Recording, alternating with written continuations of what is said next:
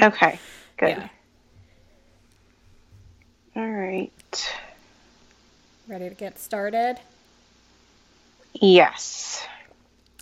Okay. 3.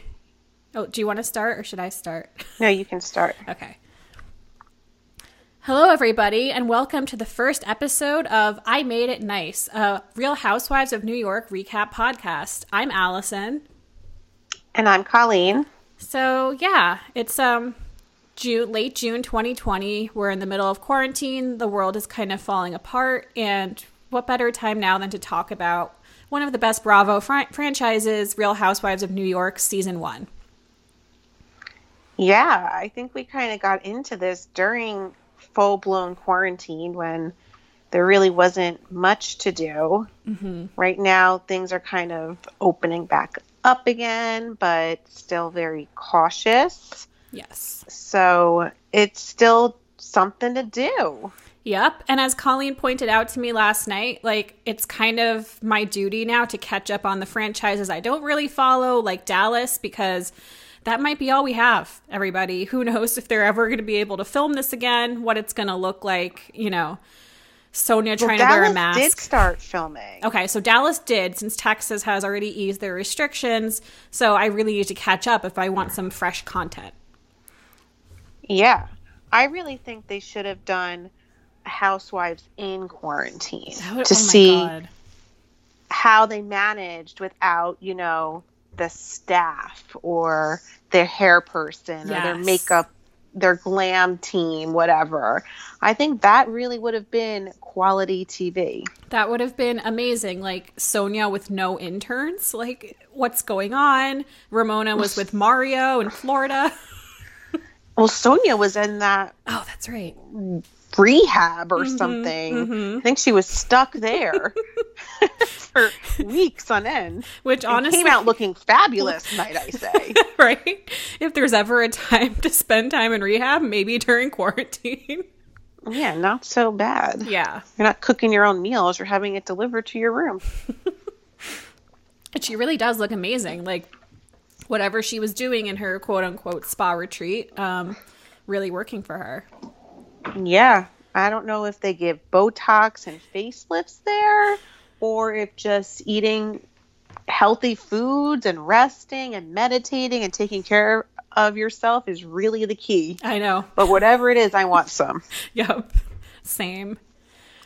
So, yeah, so we decided to start with Season 1 of Real Housewives of New York. This premiered on March 4th, 2008. Which not only was it 12 years ago, like, it feels like a lifetime ago. Like, George W. Bush was still the president, everybody. Like, we were waiting for Obama to be elected. The top song that week was Low by Flo Rida. And so, just for a little still context, a classic. Still a classic. Still a bop. So, Colleen, where were you in March of 2008? Where was I? I think I was living in Hoboken with a ton of roommates or something. Mm-hmm. No kids. That's for sure. Yep. Probably, you know, going out 4 nights a week. Yeah. Barely making money. But I had a lot more freedom than I have right now. Let's just say that. Yeah. Yeah. I was finishing What about you? Yeah. I was finishing up my freshman year of college. I can, like, distinctly remember this outfit I really liked that was like an orange t-shirt, a jean skirt, and leggings underneath the jean skirt. So that's what 2008 was like.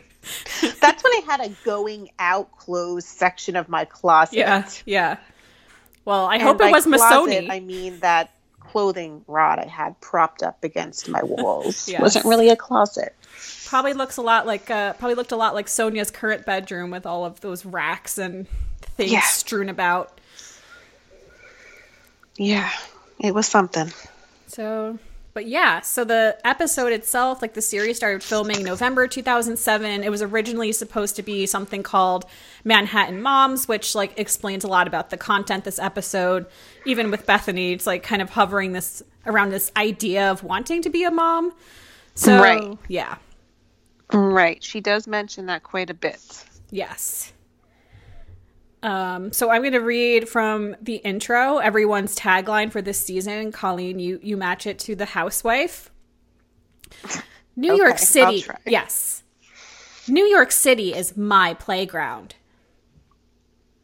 Is that Bethany? Yep. Okay. To a certain group of people in New York, status is everything. Alex. Yes. I never feel guilty about being privileged. What? I don't know. Luann. Oh. I was like, is that Simon? I don't know. Yes, Simon was like the quiet sixth housewife of the first 4 seasons, but yeah, anyway. I run with a fabulous circle.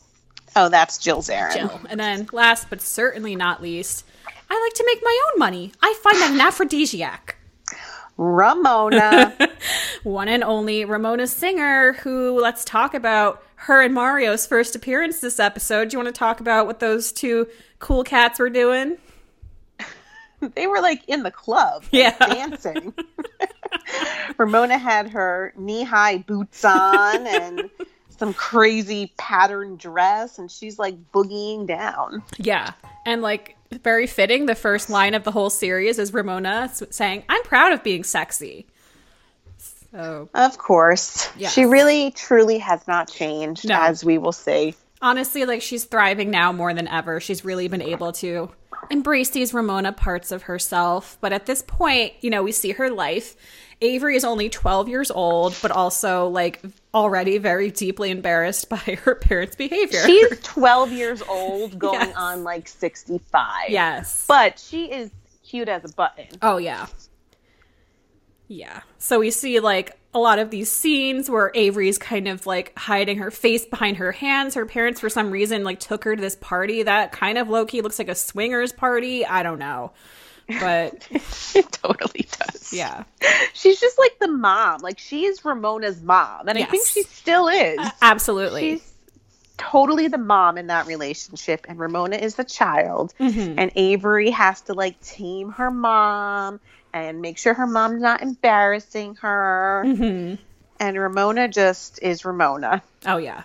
She never changed. She's wearing... So, like, she's talking about... And it's true. Like, she raised Avery conservatively in spite of, like, the way that she lives, which is interesting. But, I mean, it definitely shows. Like, Avery's, like, in her cute little, like, polo shirts and just, like, doing her homework, doing her thing. Yeah, she's very studious. Yes. Which I think she went to a good college. I don't know where she graduated from. Do you? Oh, I don't know. Yeah, I don't know. But yeah, she has like a good job. Like she works hard, just like, well, at least one of her parents. I don't really know because we found out that Mario makes religious paraphernalia for a living. Yeah, how did I not know that? Me neither. Like he's making those like cheap candles you see at the supermarket, I guess, and like rosary beads and stuff, like the kind of stuff that you like buy out of guilt for an elderly person. I don't know. Like when you need a communion gift, you go and call Mario. Yes. He hooks you up with your rosary beads with your godchild's initials on them. Exactly. Because, you know, Mario Singer is a very religious and Jesus following man, I guess. Totally fits. Yeah. Is this like a family? It was a family business or something, right? I think so, because then I thought, like, I always thought he was in a couple family businesses that like Ramona was also involved in, even though like Ramona makes her own money. Like I thought there was like a jewelry line or something. I don't know. I mean, how much does like a religious company bring in? How much could they possibly like what does make? A rosary bead go for? I mean, it's been a minute since I purchased one of those. Do you have to pay per bead? I don't know. I mean, are they pearls or plastic or? I guess. I don't. Yeah, I just don't understand how that affords you this life of luxury. Although I'm guessing a lot of the money is Ramona's and Mario's family, not necessarily Mario's. I guess. Yeah. I don't know. It's the only thing that makes sense. Like I said, I'm not usually one to buy these religious things. Honestly, right now, like if I was going to buy a christening gift or a confirmation gift or something, I wouldn't know where to go. I'd just probably go on Etsy or something. Yeah, it's funny you say that because I'm actually in that predicament because it turns out I'm going to be the godmother to your baby in 2 months. Yeah, if we can ever arrange a christening. Yeah. You know, we just need to dip this kid in the holy water and call it a day. Call it a day. I just realized the other day, I'm like, do I have to get like a bedazzled mask or something? Like, if I have to wear a mask at this, I don't know. We're all going to have to wear a mask at this thing. I mean, like, these pictures are going to be something for her to keep for sure. One for the history books. Oh my God. Should we get like matching family masks? Like yes. with your baby's picture on them. Oh, that's so creepy. Harper 2020. You know what? I think we have to make this happen now. Forget the rosary beads. We're not putting her face on a mask. That's so creepy. True. Ugh. But yeah, so we also find out, like, I think Ramona still works very hard. She strikes me as a type of person who, like, can't stop moving. But basically at this point, her main business is, like, as a reseller of, like, excess products, I guess. Yeah, it seems like she does, you know, like what a Marshall's does, where they scoop up all the crap other people don't want and then sell it to people who want it. I don't know. Is that what she does? I guess so. Yeah. Like, I guess that's how you get your items at Marshall's and TJ Maxx and everything, or even Home Goods, probably. Like, it's really overflow from other stores. Oh, I miss those places so much. I know. I'm just, like, waiting for the day to, like, put on my podcast and just, like, stroll aimlessly through Home Goods. They reopened here, and there was a line wrapped around the back of the building 20 minutes after this place opened. I drove by today, and there was still a line in the middle of the day. I'm like, gosh. I want to go, but I'm not waiting outside in 90-degree weather to step foot in this store. I will go to Ramona Singer and be like, what can you hook me up with? Yes. So, yeah, she's all business-like, negotiating and trying to get the best deal. And we see that business side of Ramona. Yes. But, yeah, then we also see the body-conscious side of Ramona. Do you want to talk about her doctor's office visit?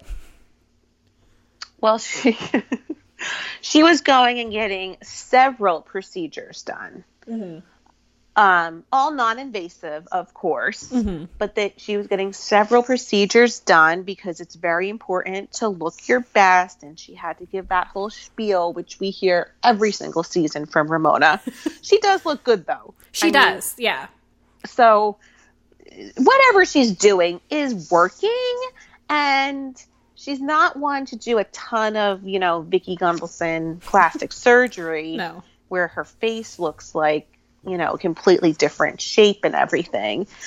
But, yeah, she does get her treatments. And you know what? If I had the money, I'd probably do the same thing. They seem to be working. Totally. And, like, it's totally the kind of thing that you would have seen when the show was first on and been like, oh, this woman's going to look like, you know, like a plastic doll in 12 years. But she honestly, like, has some of the best work I've seen. It's, like, very, like she's not, like, shy about getting work done, but the end result is really good where she, like, just looks, like, refreshed. And she also takes care of herself. Like, I think you were saying, like, she doesn't eat a lot of carbs, but she eats lots of vegetables.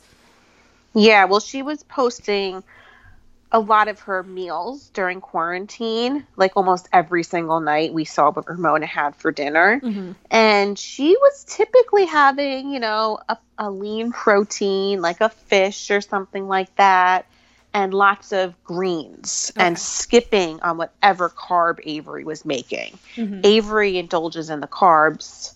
Well, she's 25. She has time. Yeah, and she works out and everything. But Ramona would skip it, and she would do, like, a double vegetable, which is not a bad idea. No, yeah. But then she eats ice cream, right?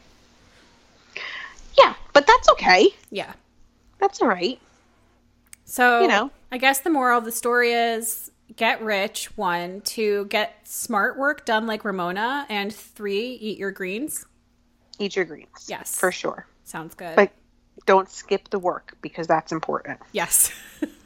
True. Greens are not going to give you that instant facelift. As much as they tell you it will, it doesn't. Yep. Okay, so I have a question for you. How do you make it in New York society? What's the best thing you could do for yourself to like really get in with the in crowd? Well, you go to every single event. Uh-huh. Every single one. You donate your money to lots of charities. Okay. Anything else? And you have hospitals named after yourself. Oh, okay. All right. So, which I didn't know that you could do if you were alive. Yes. And so this is Jill's whole thing. She's talking about like how she and Bobby broke into the inner social circle, but that's a good point. Like, first of all, I know there's like wings at hospitals, but I always thought it was like from people's wills. Yeah, like I thought like if like you died and you were being taken care of by the cancer center at such and such hospital and your family has a ton of money, they may make this big donation to the cancer center, and then somehow the center is named after you. Like maybe you build a new wing, so now it's going to be the Colleen wing of the hospital. Right. Am I missing something? I don't know. And like, I mean, I guess you could do that if you're alive. But like, what do you do then? Like, you meet somebody at a cocktail party, and you're like, you know what? The children's surgical wing of Columbia Presbyterian, we bought it. It's named after us. I mean, you must have to donate a shit ton of money to have anything named after you. Like to get your name on the wall of anything, especially in New York. Like, yeah. Oh yeah, to have a whole wing named after yourself, or a whole like the diabetes center at Columbia is the Naomi Berry Diabetes Center. Okay. Now, I don't know if Naomi is alive. Mm-hmm. I don't really know the story, but I'm assuming the Berry family is loaded. Yes. Yeah. And that probably Naomi, unfortunately, is probably not with us anymore. It's just my assumption. Well, yeah. Well, actually, you know what? Interesting. I know the person. So there is the Molly Center is the diabetes center at one of the hospitals around here. Mm-hmm. And I know Molly's brother, and Molly is alive. Oh, and doing well. Well, that's good. Yeah. So maybe there is something to that. Maybe Molly really helped her family get a leg up in the social circle. I guess so. They go to all the parties. Yes. They go to every single gathering. Invitations in the mail every single day. But really, what she shows us, she's opening up all of her mail in the back of her car while the driver's driving her around New York City, and she has this invitation and this invitation. I mean, social events are just packed onto Jill's calendar. Yes. I want to be Jill. I mean, like, that's awesome. I love this version of Jill, like early Jill, and like that's just like her job all day is like she manages their social calendar and like just like loves it. Like, yeah, busy, just like living her best life with all these invitations. Yeah. And yeah, so we get to like meet poor Bobby, who is her husband, and we talk about, was it like Zarin, what do you call their business? Zarin Fabrics. Zarin Fabrics, yes. So we get to see them, and her daughter Allie is only 14 at this point.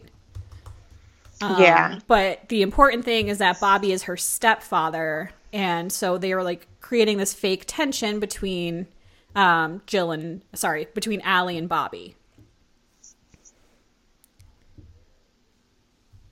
Yes. So I think that was sort of like one of these manufactured storylines, which it just seems awkward. Like, why does this have to play out on TV? Mm-hmm. But it's not like he's her new stepfather. He's been in the picture for quite some time. Yeah.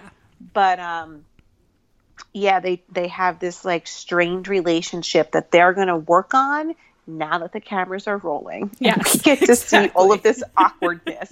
I just want to be like, come on, stop. Like, Jill has this fabulous life. Can we focus on something different? Yes. But I don't know. This is what the storyline was for them this season, which we will see begin to play out. Yeah. Like, poor Allie is 14. And Jill's like, Allie, show Bobby what we bought when we were shopping the other day.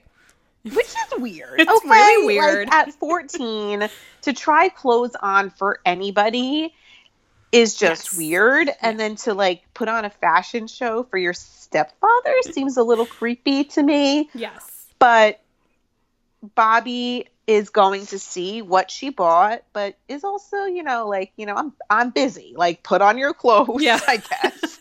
Show me. But I have a ton of emails to return. Was there email back then? I guess there was. It was 2008. Yeah, like, I distinctly remember Bobby in some scene is on, like, a Palm Pilot. So it's, like, still, like, very basic tech. Well, for us, like, very basic technology. But he's, like, clearly, like, multitasking already. Like, while she's half-heartedly trying on her clothes. Yeah. Which, like, okay, I don't think, I definitely read this article. It was not big news, I don't think, because Jill is, like, really a nobody at this point, unfortunately. But Jill and Allie, I read this interview with them from a few months ago where Allie found out that her biological father is not her biological father because they used a sperm donor. And she found out by, like, submitting her DNA to one of those sites like 23andMe or Ancestry or something. Oh, that's creepy. Yeah. And that's how she found out? Yeah, I think she found her siblings. When they told her this story growing up, they never thought in 25 years or whatever there would be something like 23andMe that would like completely debunk their story that they had told her. Right. Because, like, I know Jill says at some point this episode, like, she tried so hard to have Allie, so, like, it makes sense they went through, like, some kind of fertility battle, but then, like, they just never told her that. And, like, I think, like, the guy who's her biological father is, like, a prolific sperm donor, I guess, because, like, he has all these other kids with the same story, kind of. Oh, that's the part of 23andMe that I don't like. I think that's so creepy. So creepy, yeah. Ugh. Okay. So next we have Bethany, who we learned nothing about this episode. No, nothing at all. She's such a closed book. She totally. I mean, within like the first 30 seconds, it's just like, I don't really have parents. They were not involved in my life. Blah blah blah blah blah. Like. Her whole sob story comes out within the first minute of seeing her on camera. All of it from start to finish, and she just talks a mile a minute about how she's cooking and blah blah blah. But like she's a runaway bride, all of this stuff. Age 19 times. Oh wait, no, sorry, wrong housewife. Yeah, although I wouldn't be surprised to find that out about Bethany. You never know. She gets around. She gets a lot of diamonds thrown in her face, apparently. It's true. Some, she holds closer to the heart than others. But yeah, like at this point, like it's nothing like Bethany today. Like probably she's one of the richest housewives today. But at this point, she's living in like a very realistic 1-bedroom apartment on the Upper East Side. Like, she's old kitchen and everything. Just kind of starting out. Mm-hmm. Like something cool is like, so she has this boyfriend, Jason 1, not Jason Hoppy yet. Right. Yeah. And he looks like Merv from Impractical Jokers. He totally does. Is it? Could it be? I would not be surprised if like after that, he's like, you know what? I'm taking on this new identity. I'm not Jason Murray anymore. I'm just Murr. But, like, the other good thing is Bethany is very clear that her goal in life is to have one child and have a loft downtown. So, right. She made it all happen, which is great. She did. She is not an uptown girl. She wants to be downtown. Mm-hmm. She wants to have one child, which we hear several times also. Mm-hmm. And you know what? She manifested that, I guess. Yep. Yeah, in spite of the struggle, like, Jason Hoppy sucks, whatever. Like, she has all of those things now, and good for her. Yeah. So, we're going to hop on the subway. We're going down to Brooklyn. We're going all the way down to Brooklyn. We need a passport. Can you imagine? Brooklyn. But, like, so this was 2008. Like, you know, I was living in the suburbs still. I've never lived in New York, but I still think at this time Brooklyn was, like, on the up and up. Like, it wasn't, like, nearly as gentrified as we imagine it. It was still, like, oh, Brooklyn. Yeah, I think it was definitely coming around because I had been to Brooklyn several times, probably in the early 2000s, I think, because I knew somebody who went to college there. Oh yeah, and it was like very. It sort of had the same vibe, at least where I went, that it has now. It was like a little bit like hippie-ish, and I think that it was kind of coming around. I mean, I don't think they moved to the slums. No. But it's not Manhattan. And I think that even now, even though it is more up and people are flocking to Brooklyn, it's sort of like becoming, you know, the new, I don't know, place for millennials and stuff to like kind of go. I think still if you're from Manhattan, going outside of Manhattan or even going outside of your own neighborhood is not something a lot of people do. And going from Manhattan to Brooklyn is like me going from like New Jersey to like Ohio. Yeah, yeah, like, no, I get what you're saying. I can do it, but it's a trek. Yeah, totally. Yeah, it's like, and I think like especially raising a family in Brooklyn, if you come from Manhattan, it's like how dare you, kind of like how could you kind of thing. Like if you're familiar with Jersey City, like probably like what Jersey City is going through now is like more families are moving there from outside from the city to move to Jersey City. It's probably similar to what Brooklyn was going through at this time. I think so. But like if you have the Manhattan sort of lifestyle, it's definitely almost like a downgrade to go to Brooklyn. Yes. Primarily probably because of schooling, I would think, if you have children in the school system. Yes. But yes, we meet Simon, who is our fifth housewife, and his wife Alex. And he really is. He is the main character here. Like Alex is fine, but I really wonder if they would have cast her if like Simon wasn't so thirsty. I mean, even for like all of the interviews, you see he's always with her. Yes, always. Like it's like they are connected at the hip, like almost literally. Yeah. Like they never grow tired of each other, and like God bless, because now when they're living in Australia, like they're still very much together and like still doing their thing. So like it's working, but like they are never apart. I don't get it. No, I need space. Yeah. Not that kind of person. But like they also met in an interesting way, which is they met online. So this is probably like based on the age of their kids, like late 90s, they met on an online dating website and like were basically 90-day fiancés because Simon's from Australia and like she, I guess, was in New York at that time, but she's like, what, like a Kansas girl or something? Yeah, she's from the Midwest and it shows. Yes, definitely. It does. But yeah, so they live in like this beautiful Brooklyn brownstone that like, I don't know what they bought it for, but like nowadays would be worth like millions of dollars. For sure. Yeah. And they're both working parents. Like he does more than sell religious paraphernalia. Like he's in like hotel, like administration, luxury hotels. And she is a visual merchandiser, which I don't know what that means. Is it like graphic design or? I don't know. Like I wrote down like, is she dressing mannequins? Like I don't know what that is. Like window displays or something, or like staging, real estate listings. I don't know. But yeah, like they're kind of like the younger ones, I guess, because they're younger. They live in Brooklyn, and they're not in this like stuffy Upper East Side environment like the other ladies are. Yeah, I mean, it has its perks for sure. They probably could get a bigger place in Brooklyn than they can in Manhattan. Mm-hmm. but it's Brooklyn, and they are constantly defending that. Yes.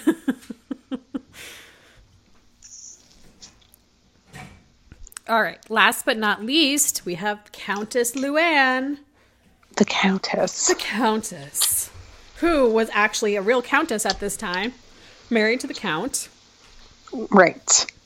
She was actually married to the Count.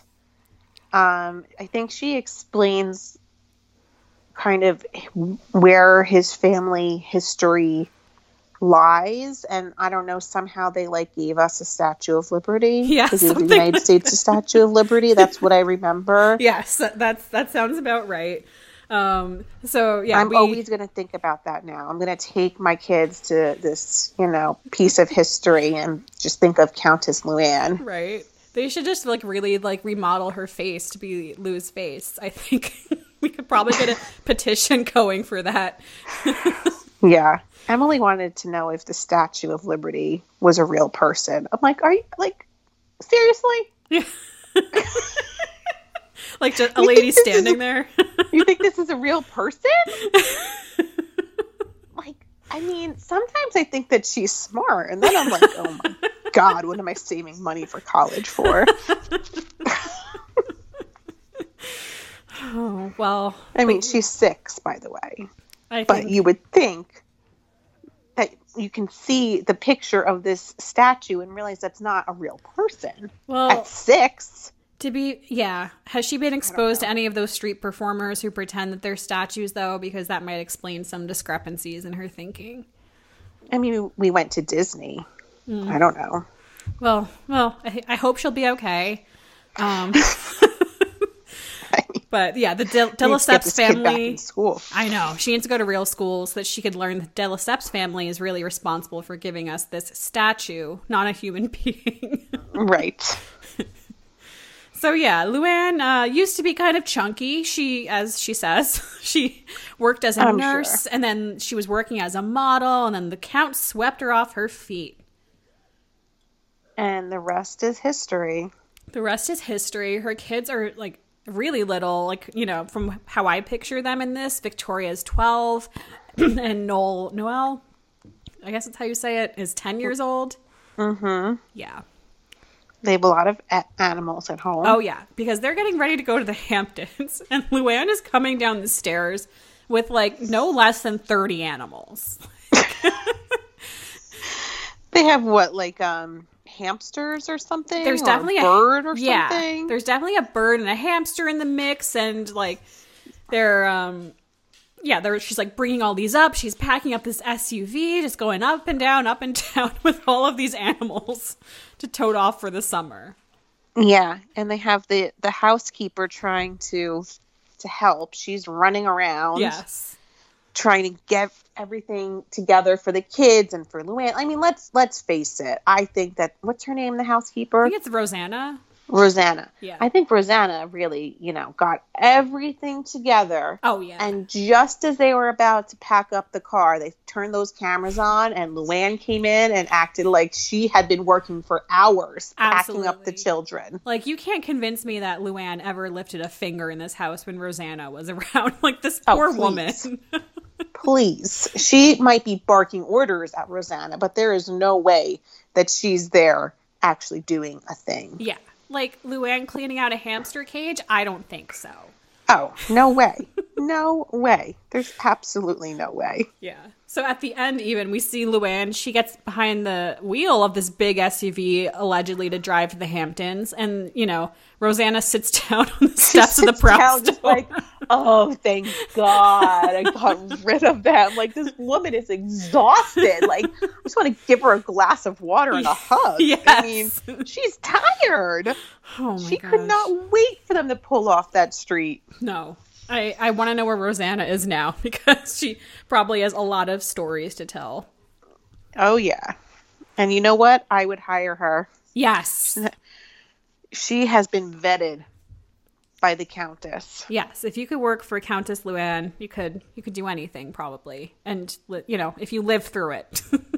If you live through it. If you don't succumb. God bless Rosanna. Yeah. If you don't succumb to a lizard bite or something along the way.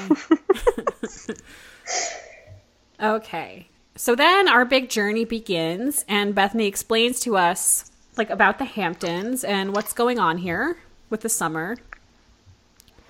So she's talking all about how it's like, I guess they picked up right away. Like, Bethany will play a game with the producers. Like, if you give her lines to say, she can do it pretty well. You know, more aware of the show than others at first, but basically she's saying, like, in New York, like, the life that you have can kind of be hidden because your interior life is, like, in this building and everything. Whereas in the Hamptons, like, it's all about show all the time. Like, your yard has to look perfect. The exterior of your home, like, you have to throw these lavish parties in your garden and everything. And so for the rich people, it's like this whole other game that they play in the summer to, like, one-up each other. Yeah, which is accurate. Mm-hmm. But then she says that it's a combination of waspiness and Jew. That's a quote from her. I'm like, okay. Okay, Bethany. All right. Okay. Yeah. And so, yeah, we go to Jill's house in the Hamptons, which looks really beautiful. So Jill, as she said, she grew up in the quote-unquote ghetto of Long Island, which, like, I've never been to Long Island, so I don't know. Oh, no, there's ghettos in Long Island. Yeah. I don't know if she truly grew up in a ghetto. She probably grew up in, like, a split level. It was so ghetto. Yeah. We had an above-ground pool. But yeah, we didn't have a maid. We had to cook our own meals. It was just the ghetto. The worst. I didn't have a Rosanna to carry my pets around. Yeah. And so, yeah, like, Jill's whole thing is she's like, this is not necessarily where I would choose, but we're living here because all of our friends are here in Southampton and blah, blah, blah, you know. Yeah, I get it. Yeah. I get it.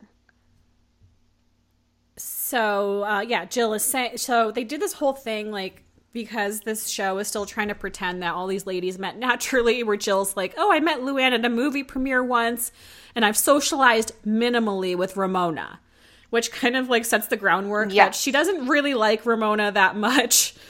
But now she's forced to talk to her. Very impressed with Luann. You could tell Jill she wants to be Luann's friend. Yes. And she's like, you know, I think it's kind of cool that she's a countess. I do. I think that's kind of cool. But then she makes it a point to say that she has known of Ramona for like 4 or 5 years. And they, you know, maybe have been at some parties together, but they are not friends. She is very clear to say they are not friends. Yes, exactly. And, like, the way, like, the phrasing of, like, you've known of her, it's like, yeah, I know that bitch. Like, you know. Yeah, like, but we're not friends. You know, we socialize minimally. Yeah. And so then we're introduced to this guy in Jill's backyard who's a quote-unquote tennis pro by day. He makes it a point to say, I'm a tennis pro by day. By day. Like, you cannot say that and then not tell me what you do at night. Exactly. What do you do at night? Like, especially in Southampton, there's money flowing. I need to know about your nighttime activities. I want that TV show. Yeah. I need to know, what do these tennis pros do at night? You know what's funny, though? Like, here in my little community, I was going for a walk, and we have these tennis courts, and I swear there are tennis pros here. There were women like Ramona and Luann that had their tennis skirts on. Like, they had the outfit that they bought, like, yesterday. Mm-hmm. And they had these tennis pros working with them one-on-one. Were they, like, young European hunks? I don't know if they were European, but they were significantly younger than these women, and they were pretty hunky. Mm-hmm. Okay. So they look like the kind of man who might have a different job by night. Yes. I don't know what, but I can only imagine what these guys are doing at night.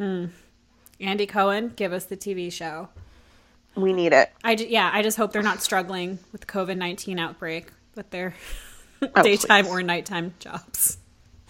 Yeah. Yeah. I don't know how many people are hiring the nighttime portion of their job, but hopefully the daytime portion is starting to come back. Right. Yeah. So Jill is there playing with poor Allie again. Like we said, 14 years old. And then they have a nice chat on the deck about Allie's plans for the rest of the summer. Right. So this is where they start talking about the detox center that she's going to for her arthritis. and maybe a little weight loss. Maybe. A little bit. Yes. So, yeah, just a little weight loss, which, like, I feel like, first of all, Allie is not, like, she has, like, some weight to lose, but she's also a 14-year-old girl, and having to say this on TV that she wants to go to this center to lose weight, like, just humiliating. This poor girl. Yeah. But it's interesting because Jill says it's for her arthritis. Yes. She does mention that maybe, maybe the weight loss too, Yeah. But then you ask Allie, and Allie's like, well, I'm going there because I want to lose weight. Right. Somehow Jill is a little embarrassed, I think, to like say that's what it's for. But, it's also only a week. Right. It's only a week. You, as a professional, how much weight is healthy for a 14-year-old girl at Allie's height and weight to lose in 1 week? I mean, maybe week 1 you lose some water weight, and maybe you lose a little bit of your stored fat. So maybe week 1 you lose 5 pounds.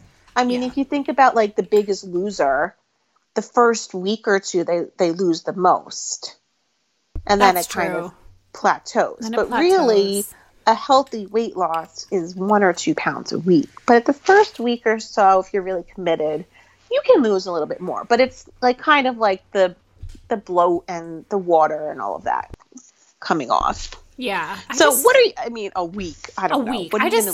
Are they cutting off limbs? Like, how much weight are you going to lose in a week? And I wonder, like, with their money, because we'll see, like, you got to ask Bobby for the money. And it's not cheap. It's like on Martha's Vineyard, I think. Like, why doesn't Allie just go to, like, a regular fat camp? I don't know. If that's her goal. Please. Allie going to a fat camp, Camp Shane? Like, come on. True. I always think of it as, like, the Salute Your Shorts camp, but, like, only fat people. I just think of the MTV special with the girl who they all tell her to take a shower and she has, like, a meltdown. Like, if you told me I stink, I would have took a shower. Oh, my God. Yeah. Just assume if you're in camp in the summer, you stink. God, especially if you're, like, exercising because you're losing weight. I don't know. Then Jill says to Allie, this is a commitment. I don't expect perfection, but I expect you to try. And Allie's like, okay, Mom. Yeah. It's like, all right, well, then I'll talk to Bobby and I'll see if we can work it out. And then to cap it all off, she makes Allie say, I love you, Mommy. Thanks for sending me to detox. Yes. And she's like, oh, my God, Mom. All right, I love you, Mom. I love you.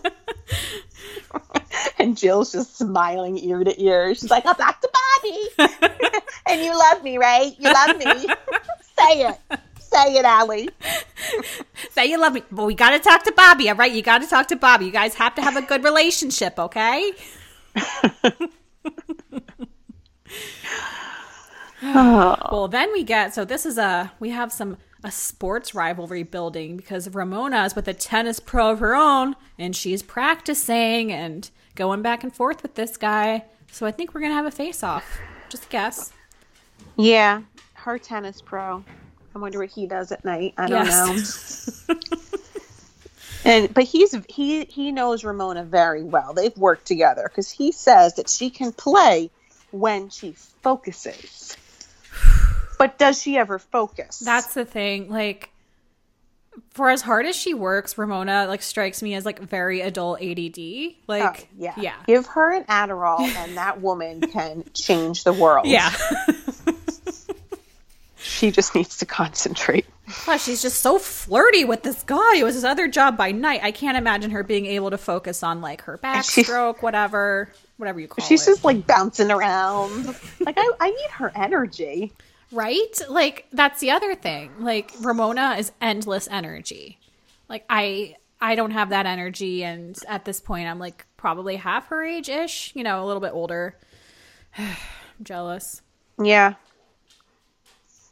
Me too. Well, there's one couple who's not in the Hamptons. That it's Simon and his sidekick, Alex. Yes. His wife, I don't remember. Oh, Alex. That's her name. Right. They are preparing to go to St. Bart's. Because they don't like the Hamptons. No. It's just too much work to go to the Hamptons. They don't want to go to the Hamptons. They don't want to live in Manhattan. They don't want to go to the Hamptons. They are just so unique and special. They are going to the Caribbean. Is it in the Caribbean? Yeah, it or is. Something? It's like by, I guess, like Turks and Caicos, like, I don't know, somewhere in the Caribbean, people. I don't know. I don't have a map in front of me. It's like one of those places, if you go on cheapcaribbean.com and you click off, you want to go to an all-inclusive, some of these St. Bart's resorts that they go to are going to pop up. And you can get your meal plan and your drinks, and it will cost you, like, I don't know, like a couple $1,000s. It's not that much money. God, I want to go anywhere right now. Oh, yeah. I want to go anywhere. Yeah. I want someone to just make me dinner and hand me a drink. I know. I don't want to go with my kids, so they can stay here. Oh, true. We'll call our I'm not bringing my kids to St. Bart's. No, kids do not deserve St. Bart's. Well, I guess they brought the au pair, right? Yeah, but... So if you have, if you can, like, play with your kids in the pool for 20 minutes and the au pair takes care of them the rest of the day, like, maybe, but... Yeah. I don't know, because I also know... relax. Like, getting to St. Bart's is, like, actually complicated. Like, if you fly into St. Bart's, you have to fly into Miami if you're coming from the U.S. and take this really small plane that, like, dives between mountains or something. Oh, God, no. Yeah, it's, like, really scary. But your other alternative is to take a ferry that, I guess it's, like, a little bit longer. It's not terribly long, but it's, like, very rocky. And so it's like, okay, I either cheat death or I get incredibly seasick my first day of this, like, dream vacation. Oh, both of those options are making me nauseous just to think of. Yes. For sure, I couldn't do the boat. Like, I would have to risk my life and get on that plane. Yeah. But I would also probably throw up on the plane. Yeah, I would have to get on the plane, like, load up on some, I don't know, anti-anxiety meds and cross my fingers. Yeah. But it's the kind of thing that if I started planning this trip, I'd be like, you know what, I'm going to go somewhere else. Like, you know what? There's this other island right next to it. Yeah. But they probably don't speak French, so they have to risk their life and dive through the mountains to practice their French. That's the thing, because they speak French and their children, Francois, and is it Jacques? Francois? And the other one. Francois? And the other one. He doesn't speak yet, so we don't have to say his name. They speak French, because we see this poor au pair who I think is from France, and like she's like half-heartedly talking to them like at the dinner table, like trying to get them to speak French, and the kids just like do not give a shit. Yeah. They're like throwing their cereal over the floor. They're like, more Cocoa Puffs. She's like, how long till I get to go home? I'm so tired. Yeah. They really play up this au pair thing. They do. And they make it sound like it's so exclusive, like for the rich only. And I don't know. I wasn't looking into childcare by any means in 2008. Mm-hmm. I mean, I was so far removed from that type of situation. But was that like a weird thing in 2008? Because I know right now, I can tell you like 5 families that I know of that have au pairs. Yeah. And they do it because it's when you have more than one child that you have to like find some sort of child care for. It's actually one of the more convenient options if you have a place for this person to stay in your house. Yeah. It's not that expensive. Like when you figure it out hour by hour, it's way cheaper than having a nanny, and it's almost like the equivalent of having your kids in daycare. Right. Which I'm not saying it's cheap. Like, it's not cheap. But when you're going head to head with the cost, it's about the same as daycare. Yeah, sorry, I spilled something. But yeah, like if both parents are working, you have multiple kids, like it's a program that a lot of families like rely on year after year, because actually, like as we record this 2 days ago, the government decided to stop issuing au pair visas for the rest of the year, which puts a lot of families like in a difficult spot. So because it is like something, you know, it's not cheap, neither is daycare, so a lot of families do this, so it's not this exclusive only for the Van Kempens thing. Yeah, but I don't know. Maybe in 2008 it was different than it is now. Yeah. Maybe it has picked up, but I have no clue because I didn't think about kids. Kids were just like, there's a kid over there. Yeah. If someone brought their kid out to a restaurant, how dare they? I was such a snot. Oh, wow. Different life. A different life. But like Yeah, go ahead. Go ahead. I also feel like Simon and Alex are just very taken by this idea of their kids being so cultured and speaking French. Yeah, they have to speak French, and they have to, she wants them to, you know, travel the world and be these worldly people. But meanwhile, Francois is just like a little, like, effing how old is he? These kids, like they both look 4 to me. I don't know. I know they're not twins, but they look the same fucking age to me, so. Yeah. So yeah, like these kids are just throwing tantrums, but like, you know, they're giving the au pair. They're kids. They're very little. And like, you have to think about too, like you're a little kid that age and there's someone shoving a camera in your face. Like, I don't think so. Like, I would throw my Cocoa Puffs on the floor too. Exactly. I doubt it was Cocoa Puffs, let's be honest. It was probably like some Australian cereal. Oh, yes. They had shipped in. GMO free, all of that. It was obviously in French, so we don't know what it is, but but yeah, so but in good thing this they have, episode, yes, they are packing for their trip, or should I say Simon is packing for his trip, and he's just like loading all of these clothes onto Alex. Yes. Like they are just tearing through their closet, like they're trying to like escape from the law in the middle of the night. They're just like throwing outfits. Like, I need the linen shirts. Those are the evening shirts. I need my linen ones.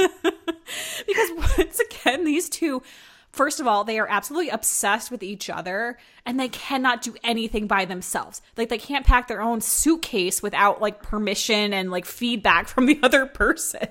Yeah. And then he has the nerve in the confessional to be like, well, Alex has to bring all of these clothes. Like, imagine. She wants a different outfit for every day of the week. Like I'm sorry. Yeah. If I'm going to St. Bart's where it's hot as hell, you think that anybody, not just Alex or Simon, you think anyone's going to wear the same outfit to dinner 2 nights in a row? It's fucking disgusting. That's fucking disgusting. Yes, like you're sweating unless you're through washing it. Which, you know, I don't know. St. Bart's is so exclusive. Maybe they are. But it's ridiculous. Like, but, you know, Simon is nothing if he's not good at creating his own character. So. Meanwhile, he's throwing clothes out of the closet, like, left and right, while Alex tries to scoop them up. Yeah.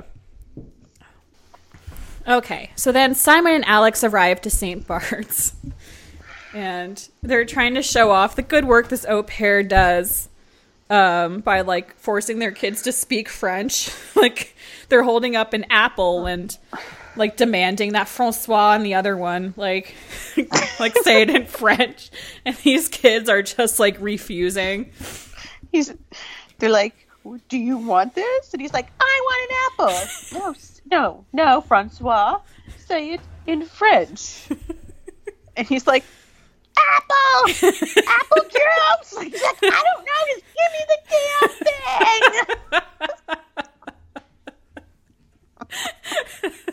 thing. Exactly. Oh man, he's like, and by the way, do you have any Cocoa Puffs? Because I really don't want that apple. Oh my god. But you know, the next scene is just. It's one that is just hard to erase from the memory. It's completely horrifying. I almost feel bad talking about it. Because what if some of these poor listeners, like, have managed to erase this scene out of their mind? Exactly. Like, people, if you're going to go back and watch this, like, trigger warning for this scene. Like, don't be eating. Like, I don't know. Like, if you have like an emotional support animal, call them into the room. We have to talk about this beach scene. Okay, well, there's not a lot of clothing involved. Yes, there's a complete lack of clothing. They are chasing around Francois and the other one on the beach. Yes. Well, Alex wears her little string bikini, which I have to say she looks pretty good in. She looks good, yeah. God, I wish I could wear a string bikini and look like her around the beach. I mean, I'm like not taking off my cover up all summer. So she's also like 6'2", so like the weight, she's just a very tall, thin woman. If I was 6'2", I still wouldn't look like that in a string bikini. But she does have that to an advantage, I guess. Yeah, Simon's wife is good looking. Simon is wearing like a banana hammock. Nothing. He's basically wearing nothing. Like, he may as well been naked. Simon, he's in this teeny tiny, like, green little swimsuit. I think it's a condom, basically. I think it's a fluorescent condom that he has on, and he is running around this beach pretending to be a monster. And you know what? I'm scared. I'm not a 4-year-old Francois. I am scared. He's just like running around, letting it all hang and swing all over. Going, ah! I'm like, ah! I'm like pulling the covers over my face. I'm scared. Oh my God. Like, okay, imagine saving you have your 50th wedding anniversary, honey. Let's go away. We haven't gone anywhere. You save up, you go to St. Bart's, you survive that plane flight, and you see Simon in his lime green condom. Apparently a family beach. They have children there. God. My God, the questions Emily would have if she saw something like that on the beach. Emily, who asked me recently why dogs always lick their privates. Like, I would be like shoving the iPad in her face. Like, please turn on Baby Shark again, or whatever the hell she watches. I don't even know. And like, look, like, I'm not here to body shame, but like, Simon is like a little bit doughy. He's not like built like Pierce Brosnan and Mrs. Doubtfire. He like, like this condom is digging into his skin. Like, does he cut it off at the end of the day? I mean, I don't know. Well, they're just so European. They just live their lives a different way. I mean, it is a European thing. I suppose. But I don't need it. Horrifying, nonetheless. Horrifying. Makes me all right, relieved. let's go on. Yeah, let's go on. It makes me relieved to go back to the singers who are back in Southampton doing their own crazy stuff. Yes, and Mama Avery is babysitting Ramona once again. Yes. While they have a pool party at Ramona's house in the Hamptons in her backyard. Mm-hmm. I was like really looking closely in this scene to see if we saw like an early, like, what's her face, what's her name, Eleanor or whatever, that one who's on this season who's like a total like background character. Oh, I don't even Elise know. Something. Elise? Anyway. Yeah. Were there tiki torches? No tiki torches. I fucking hate tiki torches. It's the same house, right? I think so, because so after the divorce, she moved apartments in New York, but with the Southampton house, she remodeled it. Okay. Yeah, like that was her big thing. So she remodeled the pool and put the tiki torches out. So this is pre-tiki torches. I didn't see a tiki. But no word on if the downstairs smells like dog piss yet, but same house. Coco. Yeah. Coco. So she has her friends over, and she's saying that her friends love to flirt with her husband. And, he doesn't mind. He flirts right back. Famous last words. Yeah. What a shock that Mario Singer doesn't mind flirting back with a couple of ladies. But yeah, Ramona liked it. At that point, she liked it. She liked it. She liked having the husband who, like, ladies flirted with and blah, blah, blah, because he was her husband. And, like, these drunk ladies don't mind either, because they're given as much as, like, Mario gives back. Yes. And so they're talking about, I don't know, pole dancing somehow comes up, and Avery is just like humiliated, mortified. Yeah. Mortified. She's like, Mom, what are you doing? They're talking about strippers and pole dancing, but then the one friend really crosses the line. Mm-hmm. And she says, well, at least when I dance, I keep my clothes on. And that just like rubs Ramona the wrong way. They're all having fun. They're all like a little tipsy. They're just going back and forth. And then she says that. And Ramona's like, what?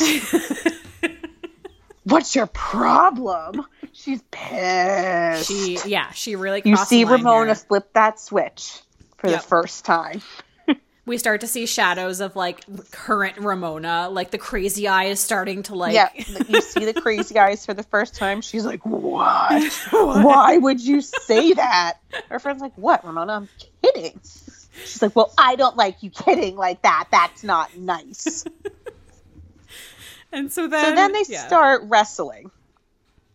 By the deep end of the pool, mind you. Like, and Avery's just like, Cindy, stop. Cindy, no. No, everyone stop. Everyone, this is ridiculous.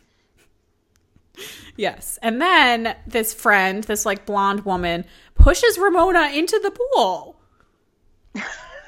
Which, if you remember, like, Ramona can't really swim. She needs her noodle. Like, what are you doing? She does not have her noodle. She goes in the pool, and you can tell Avery's like, oh, shit. Pool. This is not good. So she does get pissed. But I think because the cameras are on, she kind of, like, holds it together. Mm-hmm. She gets herself out of the pool. And what does she do? She decides she's going to get back at Cindy. Not by trying to push Cindy into the pool, but by taking Cindy's dog and pretending to throw the dog into the pool, which is just mean. I'm sorry. I feel bad for this dog. So it's like, I think it's a pup. We'll get to more puppies later. It's a very tiny dog. Like, it's not, it wasn't swimming before. She just tries to throw it into the pool like a monster. Like, yeah, Ramona. And so this woman's like, obviously like, come on, stop. And Avery's just like begging them all just to like, come on, everybody stop. This is ridiculous. Poor Avery. They have her in the confessional and she's just like, I don't know, like she's just so embarrassing. Like they get carried away. Like, I don't know. They do things that are unnecessary. I mean, the voice of reason here. Like, yeah, I don't think we ever heard... I didn't hear our mom say the word stripper until I was maybe 25. Like, let alone all of this. I don't know why she said that, but okay. I guess we have the same mother. Yes, we are sisters. We are sisters. And I don't want to know why my mom was talking about strippers. Well... Or did it... I kind of might know why, actually. Oh, yep. We're not going to triangulate by telling more of the story, but I know exactly why. Gotcha. Okay, moving on. Oh, Simon's shopping with his wife, whatever her name is, down in St. Bart's. Yes, the famous shopping trip where they go on this extravagant shopping spree in St. Bart's. Like, is St. Bart's like a good shopping place? I don't know. When I go on vacation on these islands, I buy like I don't know, little tchotchke souvenir, a keychain. Yeah, like, I don't know. Something like that. I splurge on a Christmas ornament. Yeah, sometimes. right. And like I was saying, like, first of all, traveling there is a fucking nightmare. So like, you don't want to be adding stuff to the weight of your suitcase. Like, the only thing I could think is I think it's a French territory, so maybe some of these designer brands, like, you have like a tax benefit. I don't know how money works. Something like that. I also don't think I would have ever gone in one of these stores. So no. What do I know? I mean, the most expensive thing in my closet is probably, I don't even know. I'm looking at my closet now and I'm like, I see a bunch of $29.99 shirts in there. So I don't know. And they were probably on sale. Yeah. But yeah, like the thing is, like Simon's wife, she really needs something to wear to the opera. The opera, yes. So they're going shopping for her opera outfit, and he just loves watching her wear these clothes and try them on. It's just like, it's art. I mean, like, some people hang art on their walls. They shop for art in their fashion. Which, like, glad we weren't seeing that, but was she present when Simon bought that bathing suit? Because, you know, is that her art? Her idea of art?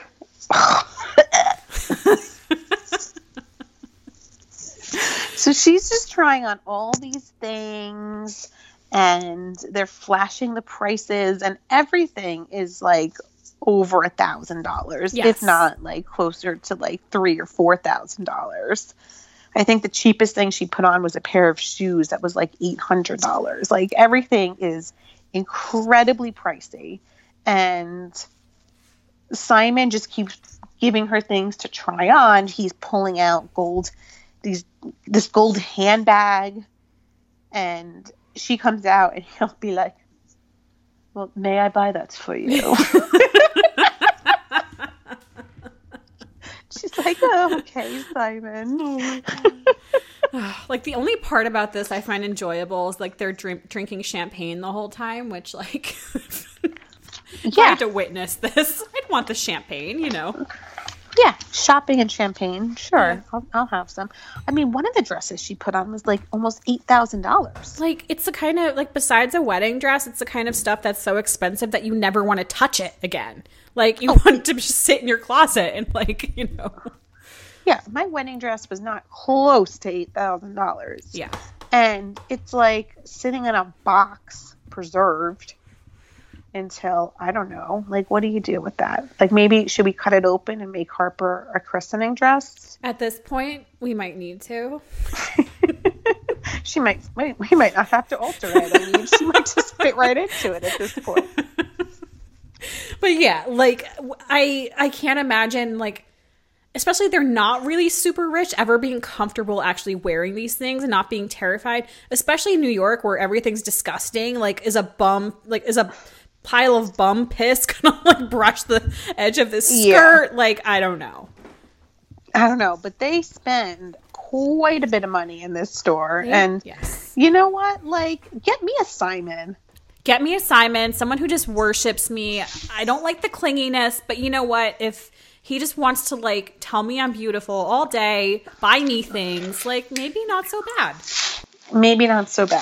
I mean, it's pretty dreamy, you know. That girl from Kansas, she clicked her heels and she got herself a Simon, and it's not so bad for her. No. I mean, she has this, like, nice little life. Yeah. With all these fancy clothes in her closet. Yep. It's really not bad. I just looked on Instagram. They're celebrating 20 years of marriage. So, like, it's working. Which is nice. Yeah. So they spend all their money. And she walks out of this place wearing a fucking giraffe print dress with a jean vest. Like, okay. Yeah. I actually do feel like she doesn't have a fashion sense, like, at all. Yeah. Like, I'm thinking of those big shoes that she wore. Her Herman Munster shoes. Herman Munster shoes. Yeah. I mean, I don't think she has any sort of fashion sense, so she probably sort of needs Simon to just be like, yes, that looks good. Yes. Yeah, you're right. And he does. I mean, clearly, he is a little clued into fashion. He's a dapper guy. I mean, I say that after we had the banana hammock scene, but we can't call that fashion. I mean, no one calls a condom fashion, right? You don't wear it for fashion. It's just, you know, a responsible thing to do, I guess. Something you have to do.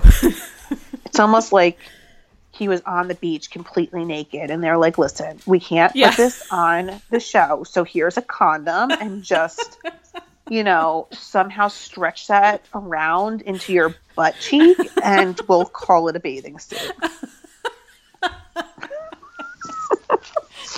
Listen, if you're running around here naked playing Monster, you might get arrested.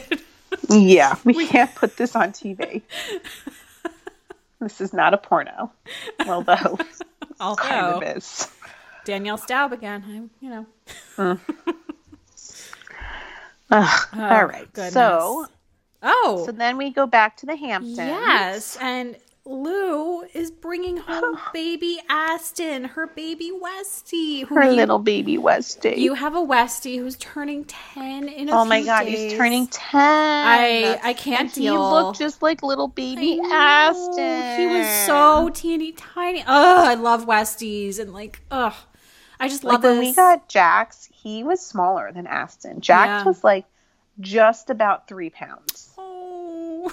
And he had the one ear that stood up and the other ear was floppy. Yes. Remember that? I do. And he had his little puppy fur. And you taught him how to walk upstairs. Yeah. Now that little asshole's almost 10. Now in puppy years, he's going to be 70 years old, but he's such a baby. He's always going to be a puppy. And I love this because Luann still has this puppy. I'm pretty sure her kids grew up and didn't give shit about Aston, and he hangs around with Luann. So Yeah. So they didn't have the name initially. I guess they had Aston, but they were toying around with other names, and Luann wanted to name him Marshmallow or Cotton Puff or something like that. But then, what's the kid's name? Noel? Yeah. He's like, no, Poppy and I wanted to be Aston. He calls his mother Poppy? Dude, they both or sound... Papa? Poppy? I think Papa. They both sound like fucking Veruca Salt from Willy Wonka calling their daddy Poppy. Aston! Daddy, I want Aston now! So then they have a family meeting. Rosanna's back. Oh, yeah. This poor woman. I thought that she got the summer off. This poor woman got a fucking minute. Yes. And how does she get to the Hamptons? She can't get in the family van? What do they do? Put her on the Jitney? I'm sure. Yeah, I'm sure she was on the Jitney. Slumming it the way that, Sonia had to do, last time she went to the Hamptons. Yeah. Sitting in the back seat, the air conditioning's broken. She's like, do I really want to do this? I don't even know if she got a seat, the poor woman. She's probably standing the whole way. Yeah. Justice for Rosanna. Yeah, so she's back. So they have this family meeting about the dog, and they're talking about the responsibilities of who's going to take care of the dog, and Luann's telling the kids, you're going to have to be responsible, and Rosanna's just like, what the fuck, people?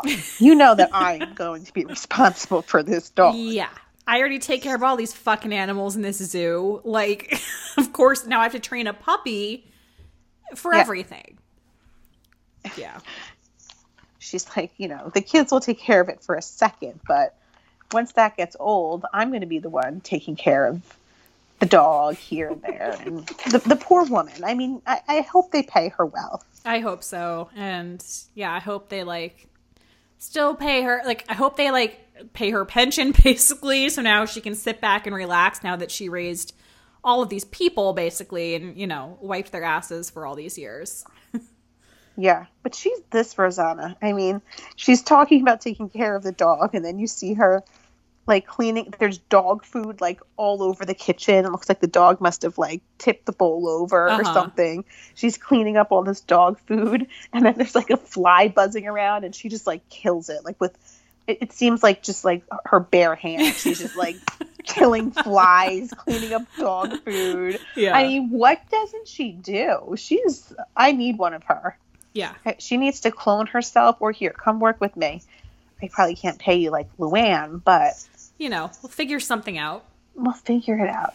I'll cook you dinner. I don't know. She can probably cook a better dinner than I can. What am I saying? Yeah, true. I need to find this woman on Instagram, see what she's up to.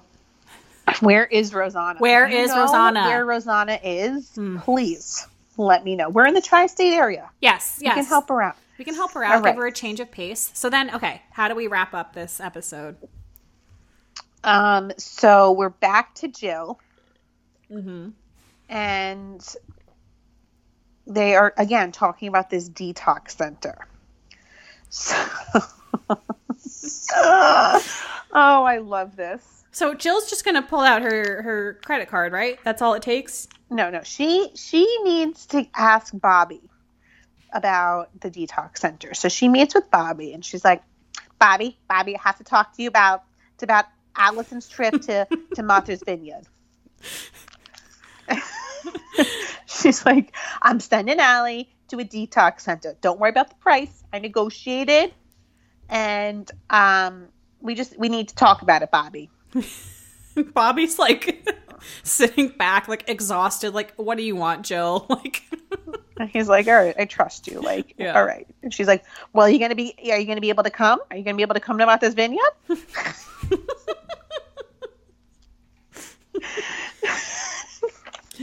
She's like, I just need your blessing, Bobby. I just need your blessing. She's making this whole big thing, and he's like, okay, get to the point. Like, how do we get to Martha's Vineyard? Like, and all of this. She's like, all right, Bobby, I need a plane. I need you to get me a plane. We need to get to Martha's Vineyard to get her to the detox center. I need a plane. And he's like, all right, yeah, sure, I'll get a plane. Haven't all of us asked our husbands for a plane at one point or another?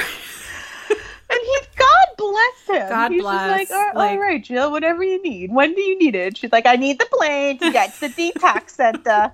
We got to drop her off. And you're going to come, right? You're going to be able to take off work. You're going to come. We got to get her to the detox center, Bobby, on this plane. He's like, oh, yeah, I mean, getting the plane's not a problem. Let me check my schedule to see if I can go to Martha's Vineyard with you. Like, God bless Bobby Zarin, wherever he is now. Like, he is just so good to them.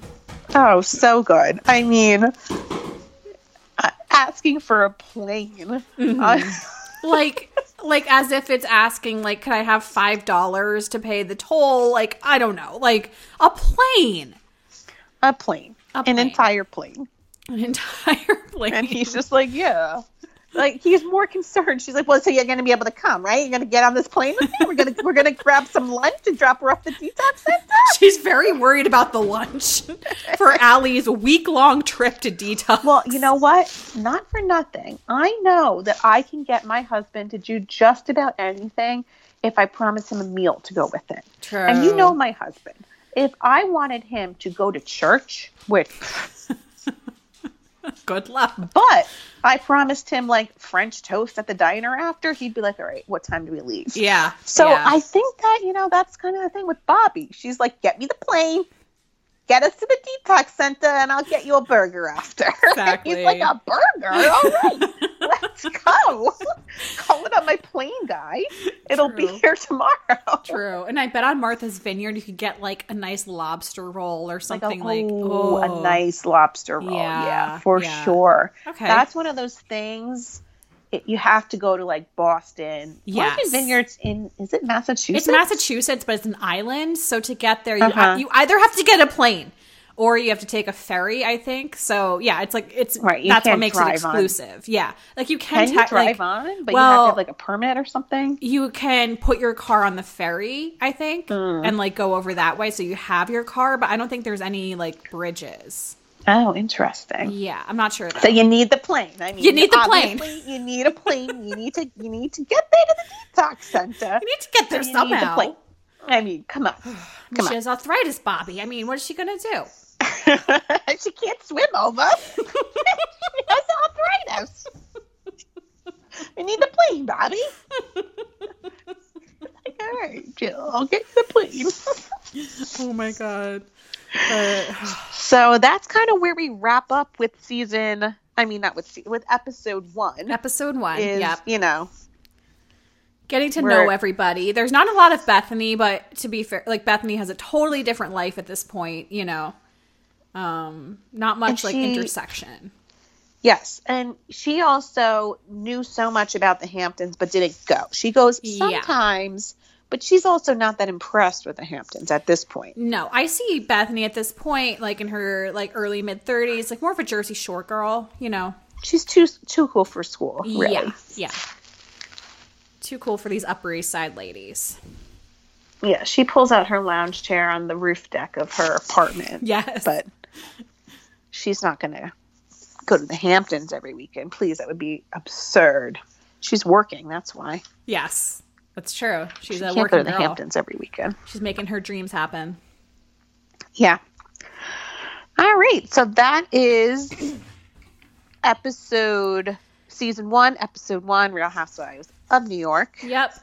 You could catch it on Hulu if you're in the United States, wherever. But like I said, this is like such a good escape to like go back to these times in these difficult times, and it's just like easy to watch, like good escapism. Highly recommend.